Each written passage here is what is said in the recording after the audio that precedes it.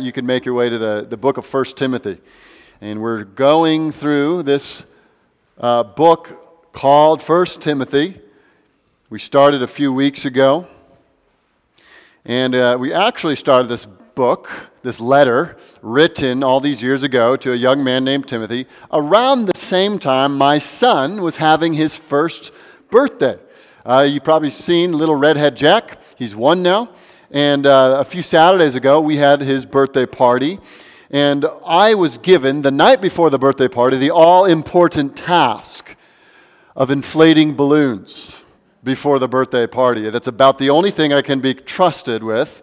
Nothing related to decoration. Ashley would never have me anything to do with that. But I can blow up a balloon. And so I was given these balloons to blow up. And as I was doing that, I was thinking, I blow up a balloon and I tie it and I toss it on the ground and it just falls to the ground. And I remember my kids, whenever they had their birthday party, when I would blow up the balloons, they'd always be just kind of a little bit disappointed with Daddy's balloons because they didn't float.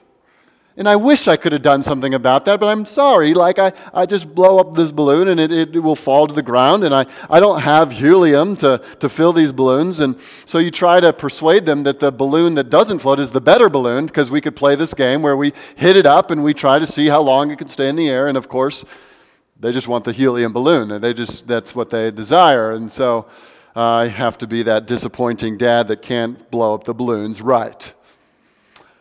Now, I was thinking about that imagery of the balloon that's always kind of sagging to the ground. It's the slow descent, and that game that we would play as children, and what I tried to teach my kids, that you always got to hit the balloon into the air. And you reflect on that, and the image in your mind, you could almost think of this is the way that often many churches conceive of ministry.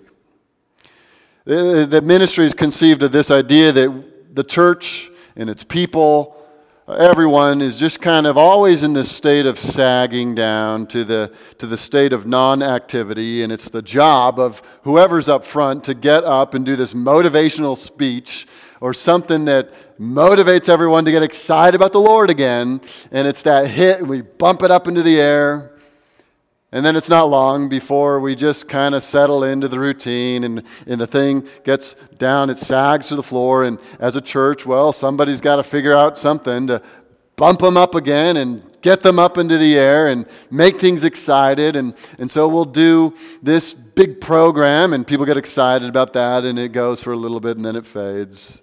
We need to talk about being a cheerful giver, and we'll do a big sermon on that, and someone will throw in some extra money, and it's great, and then the balloon sags down. And it's almost like ministry is conceived of this constant, what can we do? What creative thing can we add to the church? What innovation can we bring to the table that will keep people excited? We got to get people excited. You start to think about all the different things churches do. They go off the rails trying to think of ways to get their people excited about church.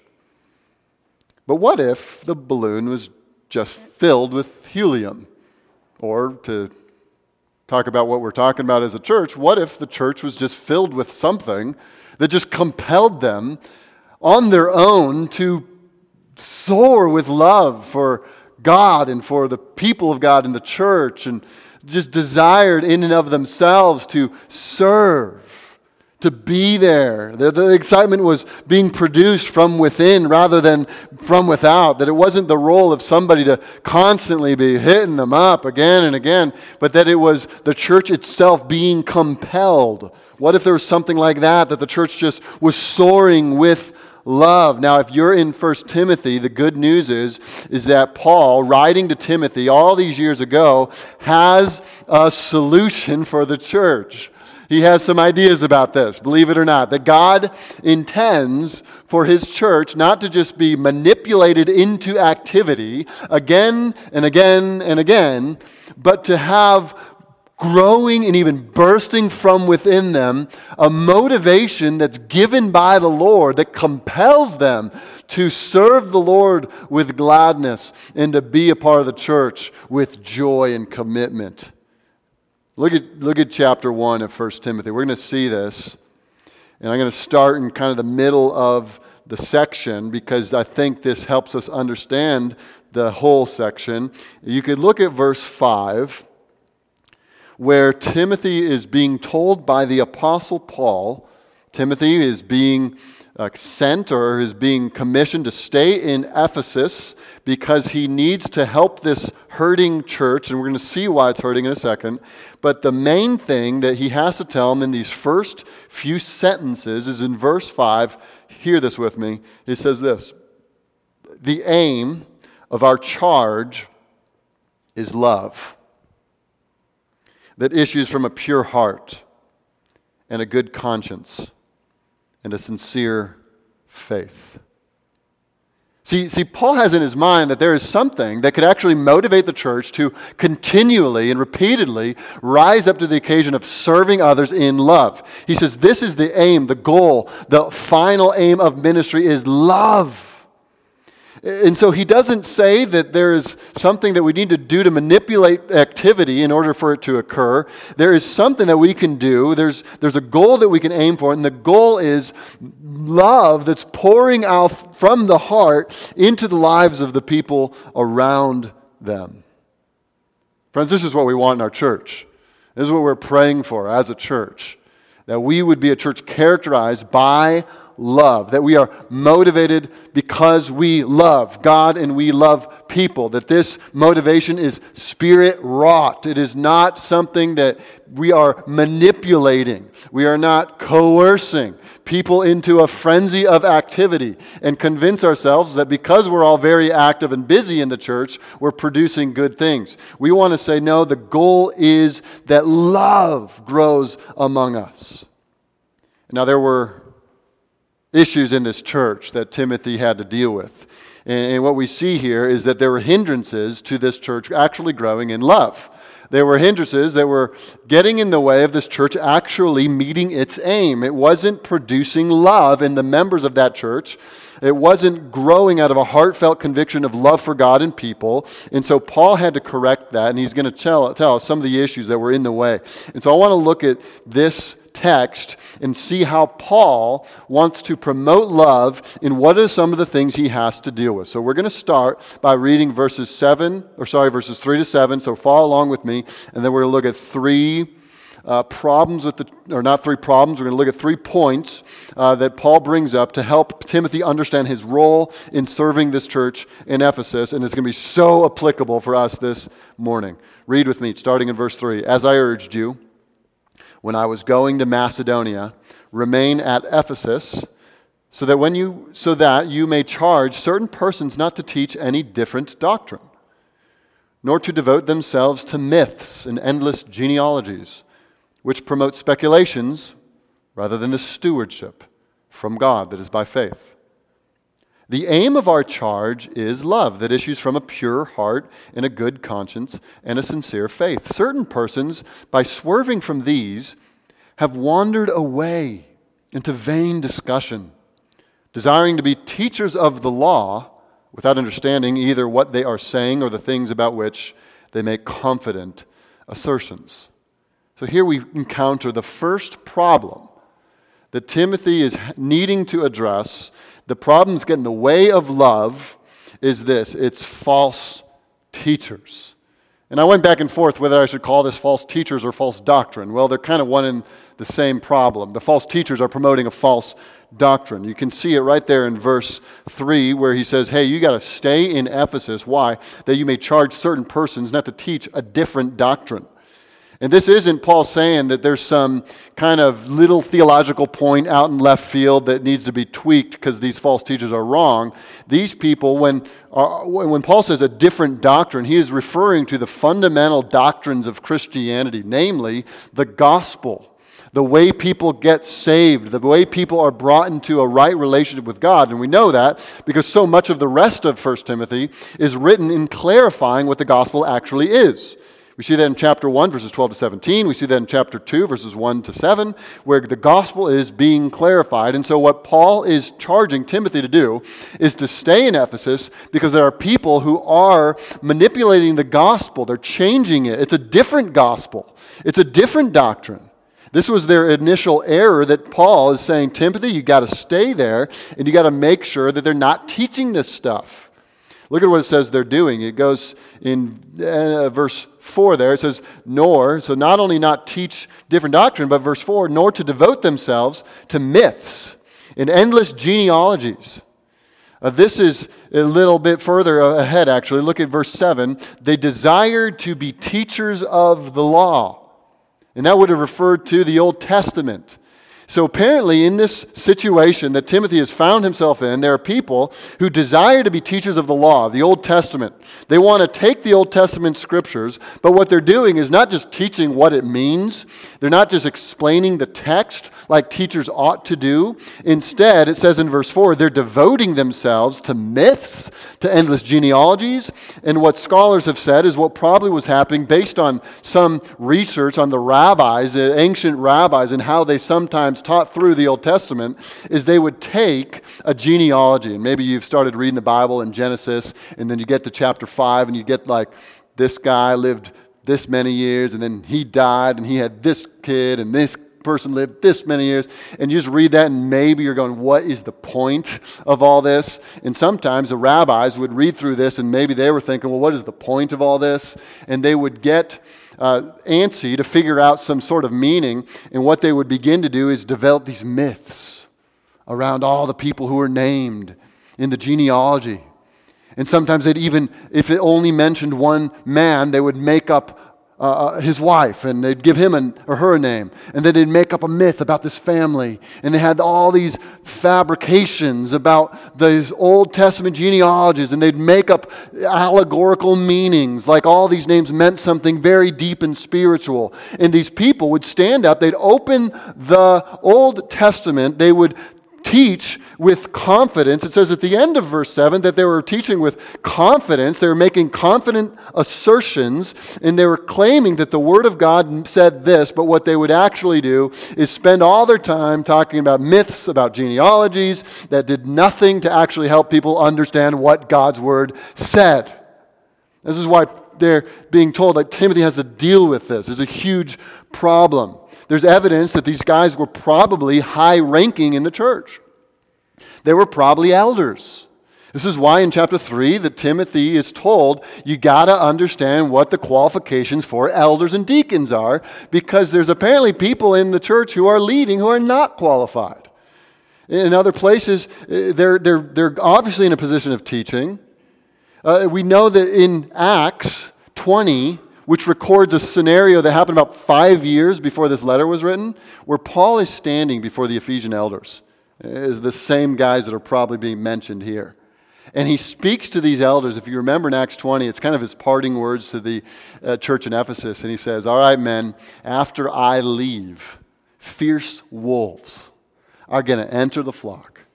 And he even makes it clear, he says, some of these wolves will be from among you. And I just imagine being an elder standing there at the church of Ephesus as Paul says that, and you think, oh, is it going to be me?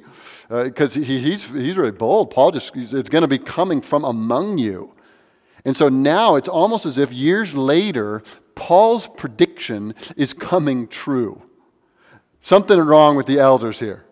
They're claiming to teach the law. They're making confident assertions about the law. And what is actually happening is they're manipulating the text of Scripture to say things. And really, you read the rest of 1 Timothy, Paul will say that these guys are puffed up with conceit.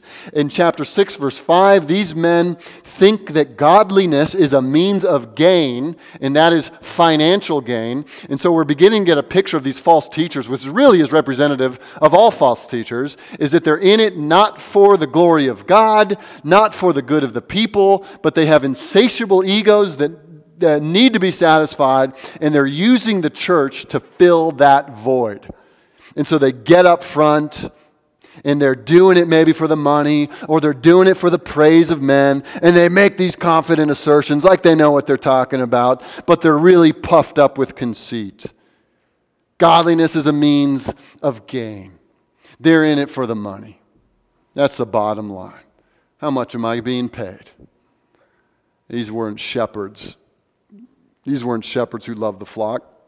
This is one of the saddest things you'll see in a church, when the people of God, who are supposed to be cared for tenderly by a shepherd, which is the picture of what a pastor means. Pastor literally means shepherd. But the person who gets in charge, however that happens, is not a shepherd, he's a wolf. This is the saddest thing you'll see in a church, when the leaders go south and they begin doing it for themselves. And they have an ego where they want the praise or they want the money, and their appetite is so strong that they're using the people of God to fill their carnal desires, bilking them out of house and home, to get what they want, to satisfy their ego. And it is satanic in the truest sense of the word. And I'm not just making this up, because Paul will literally say in chapter 4, verse 1, that these teachers who do this are teaching the doctrines of demons. There's something deeper going on behind the scenes. And friends, isn't that true to this very day, that these people can sometimes infiltrate churches? They can stand in pulpits. You can see them on your TV at home. And they'll ask you for a nice donation. And if you give them a donation, you'll get your prayers answered. They'll go buy their private jet. And they'll get their mansion, building their empire on the backs of the poor and the sick and those who are coming to them, hoping that if they just can get close enough to this person, they can be healed. I remember reading a testimony of a man who he had cerebral palsy, and he was unable to walk, and he was, through his youth, unable to stand up. He was in pain. He was confined to a wheelchair, and he got onto these television prosperity preachers. And he began to think that, hey, if I could just be at one of these events, I could be healed. And if I can just get close to that anointed preacher up front, I can get this thing taken care of, and I could be fixed, and I can get all better. And so he'd go to these things again and again and again, trying to get as close to the front as he could. And he'd sit there willing to give his money, willing to spend the time, willing to get there early and wait outside if necessary, only to again and again to be disappointed that he was not getting healed. And he was so disillusioned for a while, he was close to walking away from the church.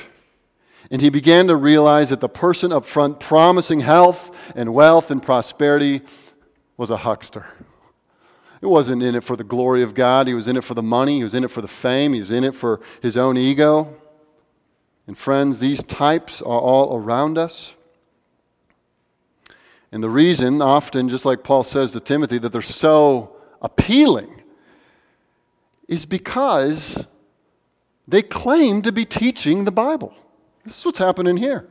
Desiring to be teachers of the law, which would have meant that these false teachers would have opened up the Old Testament and they would have read Scripture.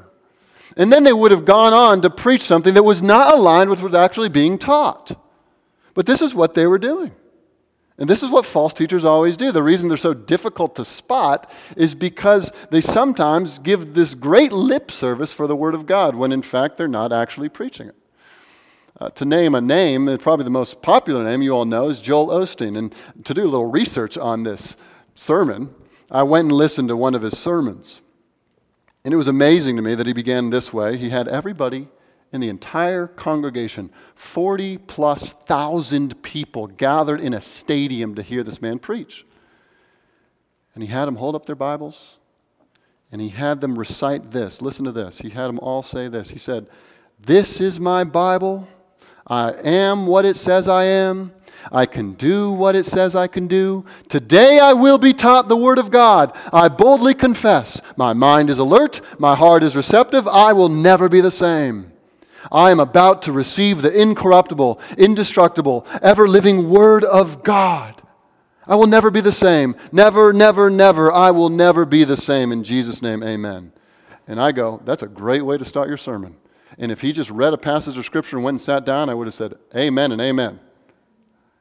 But what happens after that, unfortunately, is not the gospel, or not the teaching of God's Word, not the exposition of the truth.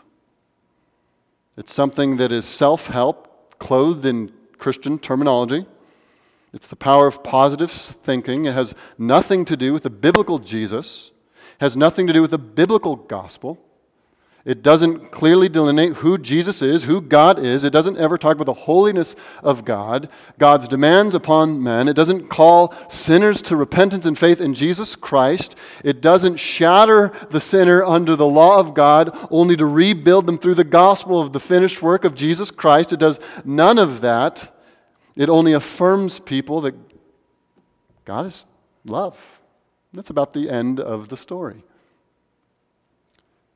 And sure, people go, oh, that's true, and it is true, but that's not the whole truth.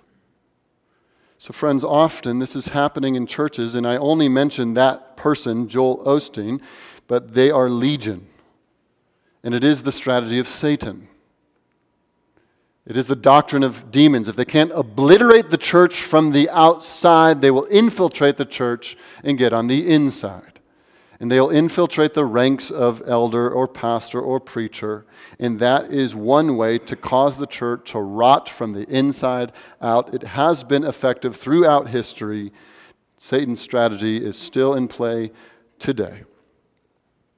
You say, well, what was the result of this kind of teaching in the church? What was it producing? Look at chapter 1, verse 4. Nor to devote themselves to myths and endless genealogies, which promote speculations, rather than the stewardship from God is by faith. Paul's saying these teachers, in the way they teach, they're not producing stewardship, which is the idea of ownership of these truths, conviction about these truths. I'm a steward of the truths of God. It wasn't producing conviction in that sense. It was producing speculation. In other words, these teachers wouldn't give any answers. It was all more questions. And the teachers would feel pretty good about themselves because they could ask a whole bunch of questions and make people feel kind of dumb that they wouldn't answer all the questions. And the poor people sitting there listening to these confident teachers are growing in speculation but not conviction. Not growing in certainty and faith, but growing in uncertainty. This is what's happening in the church in Ephesus. In chapter 4, verse 4, you can look at this. This is really insightful. In chapter 4, verse 4, he's describing the false teacher. Not chapter 4, verse 4. I read that wrong. I think it's 6, verse 4. Yeah, 6, 4. He is puffed up, talking about the false teacher, he is puffed up with conceit and understands nothing. Listen to this. He has an unhealthy craving for controversy and for quarrels about words which produce envy, dissension, slander, evil suspicion, and constant friction among people who are depraved in mind and deprived of the truth. This is what's the production of this kind of ministry. It's not producing faithfulness. It's not producing joy in the Lord. It's certainly not producing love. It is producing dissension. It is producing suspicion. It is producing constant friction. In other words, the church is being used and abused by this false teacher, and they're being hurt, and the sheep are being abused, and what all is being produced out of this is more hurt. The ministry is becoming a place where friction is being produced because of the leadership. Other places, Paul says that what's happening here is vain discussion, irreverent babble. So the ministry is not producing love. And so one hindrance to the church as we aim to produce love is false teaching, error. Leaders who use the church or use their relationships in the church to just satisfy themselves, to satisfy their egos with no concern for the truth and for the right teaching of Scripture or the really building up of the body in love. And so to contrast what's happening in the church, he lays out this is what's happening, this is what the false teachers are producing, but verse 5, here we're going to see the contrast. Look at verse 5. But the aim of our charge is love. So here's our second point. Our first point here, we were saying, is the problem is the church's false teachers. Secondly, is the goal of the ministry is love. The goal of the ministry is love. And so he's saying in verse 5, the aim of our charge is love. The aim. That word in Greek is telos. It is actually the same word or a form of the word that Jesus cried out from the cross when he said, "It is finished," tetelestai, a form of the word telos. It is the goal, it is the finishing, it is the ultimate final completion of ministry, is the production of love. He contrasts that with the production of speculation, the production of friction, the production of dissension, which the false teachers were producing. But what Timothy, the faithful preacher and teacher of God's word, is supposed to do is not produce speculation, but instead to produce love. That's the goal of ministry, to produce love, pure love, good love, proceeding from sincere faith. Now I want you to hear this freshly. His goal in ministry is to produce love in the people he's serving. And the way that he needs to do that is to make sure truth, specifically truth about Jesus, who he is, what he has done, and who we are, and what we need from him. He needs that truth clarified, repeated, unmuddied by the false teaching of these false teachers. He wants to produce love, follow me, so he needs to protect doctrine. He wants to produce love in the hearts of people, love for each other, love for God, and so he needs to protect truth. Love is the target, and Paul is saying to Timothy that the way we are carried toward love is on the shoulders of divine truth. Isn't it true that we have often put those things almost like they're mutually exclusive? Or we even see ourselves as one or the other. I'm a truth person. I'm all about doctrine. Truth matters. And sometimes you think of the people who are all about love as being wishy-washy on the truth. Or sometimes you got the people who are big-hearted, loving people who say doctrine just gets in the way. And if we think too much about doctrine, we're not going to be able to love each other. Friends, in the church, we don't need to pick. We don't need to choose sides. Because doctrine is the way that love is kindled in the heart of the believer.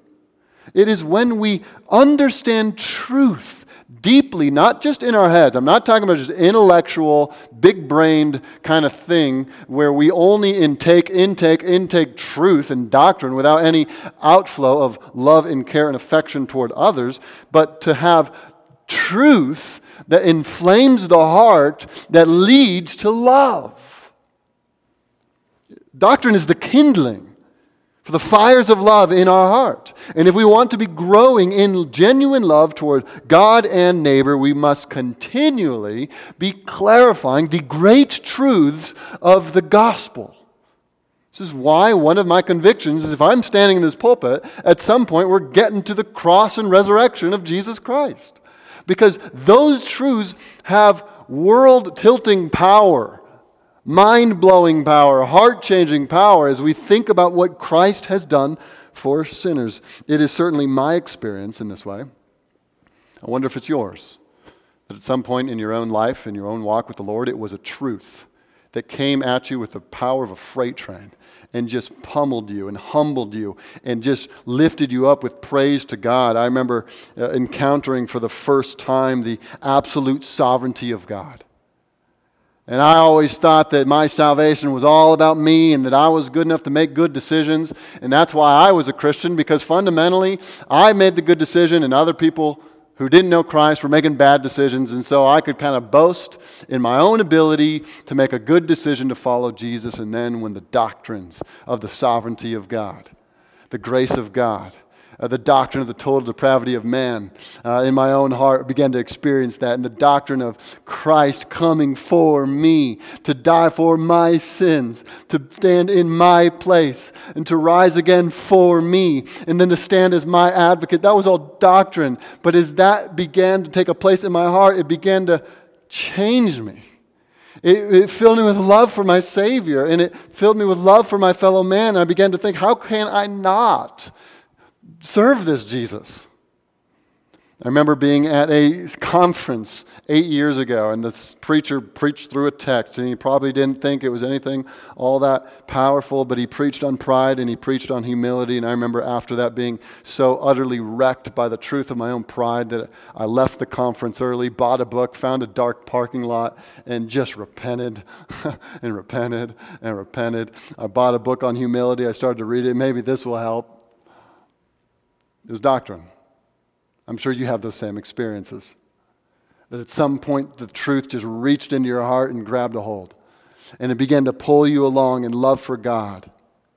This is why we preach the gospel, because the gospel truths, the doctrines of the gospel are so compelling, so glorious, so transformative, that if we hear them rightly with hearts of faith, that we can't help but be pulled into love of God and of neighbor.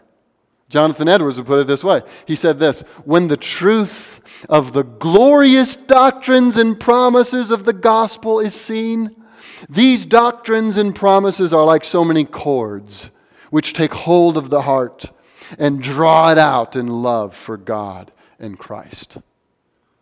So if we want to produce love in the hearts of our people, if the aim of our charge is love, Paul is very clear to Timothy, you got to make sure the bad stuff is silenced, and you got to make sure the good stuff is presented. And so I'll talk to the non-Christian this morning. And if you've joined us this morning and you happen to not know Christ, the main thing that we believe, that we celebrate and that we sing about is the gospel. The truth about Jesus Christ. That God created and owns all of us. That He requires perfect obedience to His law. And that each and every one of us have failed to keep the law of God. And because we have failed, because we have broken God's law, God is righteous and just to punish us for our sins. He is too good and too just to let criminals go unpunished. He will righteously judge the sins of men and women, and we cannot save ourselves. The Bible is very clear that there is nothing you can do to save yourself, but God, in His overflowing and abundant love, sent Jesus Christ to save us. He lived the perfect life that we couldn't live. And He died the death on the cross, bearing our sin and our guilt and our shame. All of it put on Him, though He was perfect and though He was innocent. And bearing our shame and sin and guilt, He died as a sacrifice for sin. And He rose again on the third day, proving He was indeed the Son of God. He is resurrected from the dead, and now He is alive, still this very moment, and He invites sinners to repent and come trusting Him. And the nanosecond that you put your faith in Jesus Christ and you rest on Him, He saves you and forgives you, and He adopts you because He's gracious and kind, not because we're good. So if you haven't believed that, this very moment, you could trust Him and be saved and know for certain where you're going forever. So trust in Jesus if you haven't. And if you have already trusted in Jesus, rejoice again at this great reality. This is what we will continue to preach, and this is really the fuel for the Christian life. This is the wellspring of love. The aim of all ministry is to produce love. The way we produce love is by continually showing people Jesus. In all the ways the Bible shows us Christ, we repeatedly put Him up and we examine Him, and we can't help in examining Him to respond in love for Him. And if we love Jesus, we will love our neighbors. And so let's be really practical. Grace Rancho, how are we going to do this? Because we need to grow in love. And so one of the ways we're going to do that is we're going to keep preaching the gospel. Well, you might say, well, what will it look like if we actually begin to love one another? What will it look like? What will it be like here? Let's think about that for a second. Well, love will express itself first toward God, and so we'll have a love for His Word. We'll want to hear it preached, but not only that, we'll want to read it ourselves. We'll want to think about it and meditate on it. Our love toward God will express itself in a passion to pray. So we'll be a praying church. We'll pray corporately, we'll pray one-on-one, and we'll pray in small groups, and we'll pray privately. Love for God will express itself in love for the church. And so as the Lord is doing His work and the gospel is refining us and redirecting us, we will love the church more. We will prioritize its gathered time together. We will give ourselves in commitment to one another. Love will show itself in our families and strong marriages and parents caring and discipling their own children and other families coming in to help with that hard task. Love also has very tangible implications. 2 weeks ago, Allie was in a car accident and was hurt, and Ja was injured, and Tyler, I think, called me, or I called him at some point. We talked. And I asked, hey, you guys need any food? And before I could even offer dinner for them, there were already 2 people, 2 families who were planning on bringing dinner for the McGee's. I go, that's love. I'm ready to serve my family. I'm ready to be there for them. If you haven't heard, Steve Gainey had a stroke last Sunday. And I got that text early in the morning, and I sent it out to a few guys just to get people praying. And before I could make it out there, Mike O'Neill was in his car driving all the way down to be at his bedside. That's love. It's an expression of love. Why do we do that stuff? It's because we've seen the love of Christ. How He left comfort and came for us. He didn't remain in heaven in the perfect harmony with His Father. He left the joys of heaven to come to serve the weak and the lowly. And so reflecting on that, we go, how can I love others? Well, I love others like Christ loved me. And so I'll be sacrificial, and I'll be available, and I'll be committed, and I'll be faithful to these people. Love will explode from our hearts in love for our neighbor, even those who don't know the Lord. And that will often mean we evangelize, we tell them about Jesus. It'll mean we're hospitable, we invite them into our lives and maybe even our homes. But this is what the gospel is producing. And so Timothy is told, make sure you clarify the gospel and don't let these false teachers silence it. Make sure the gospel is clear. And look at the kind of love that it produces. Look at verse 5 again.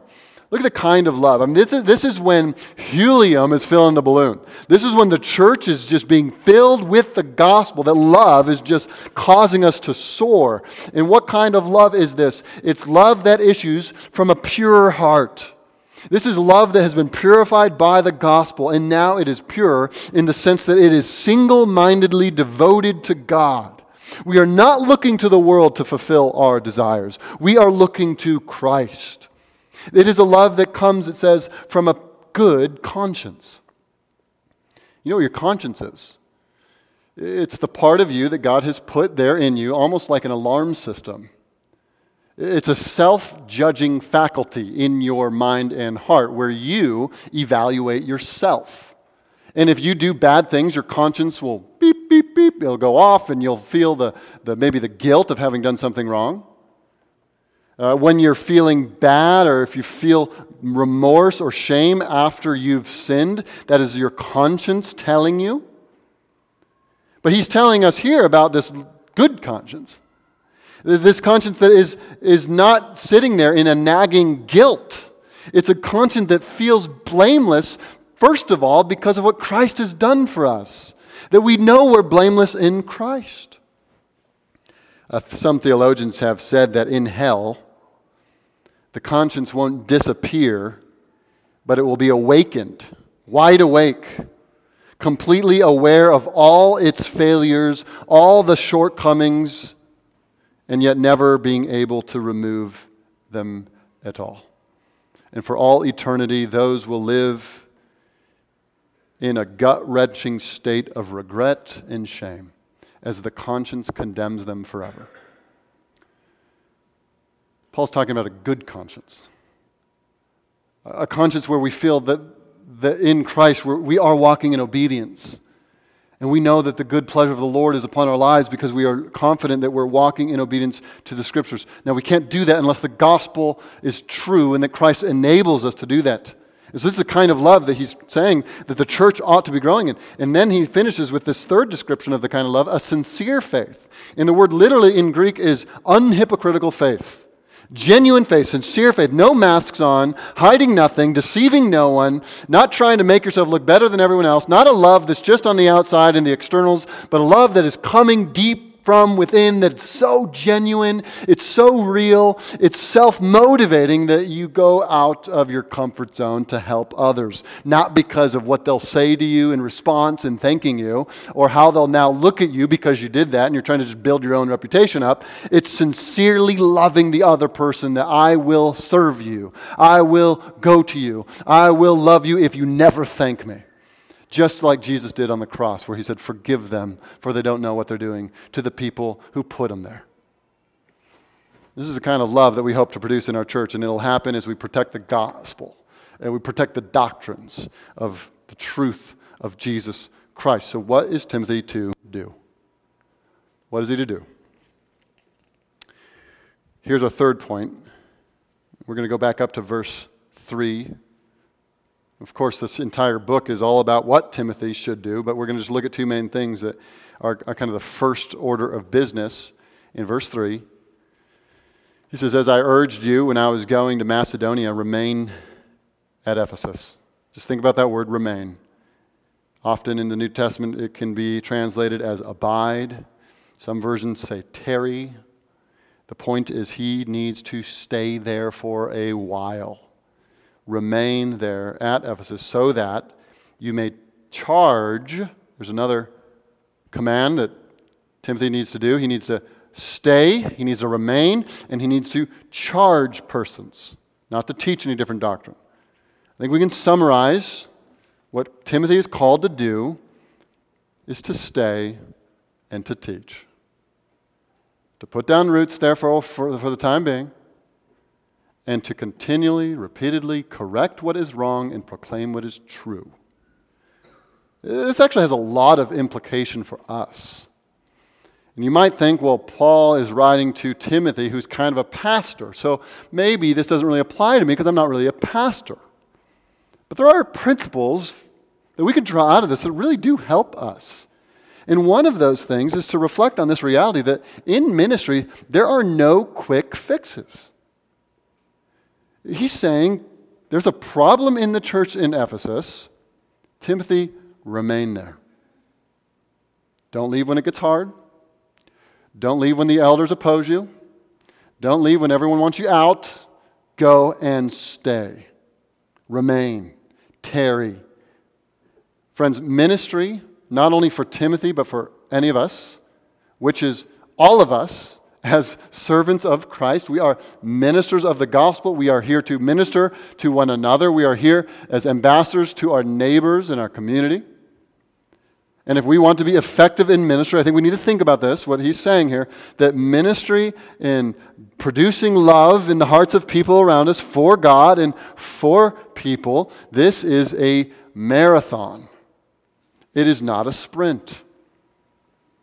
You might get really discouraged that people don't respond to your love and service of them because they don't respond immediately.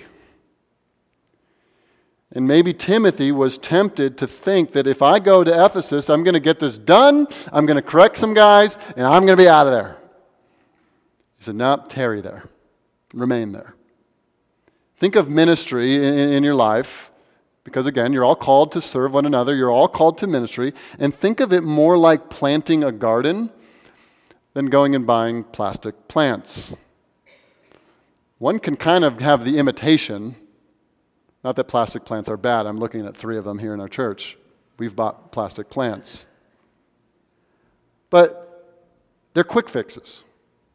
If we really want to produce love, we got to understand that it's more like a garden. Where you commit long term. You commit not just a day to gardening, but repeated gardening over the span of months, even years.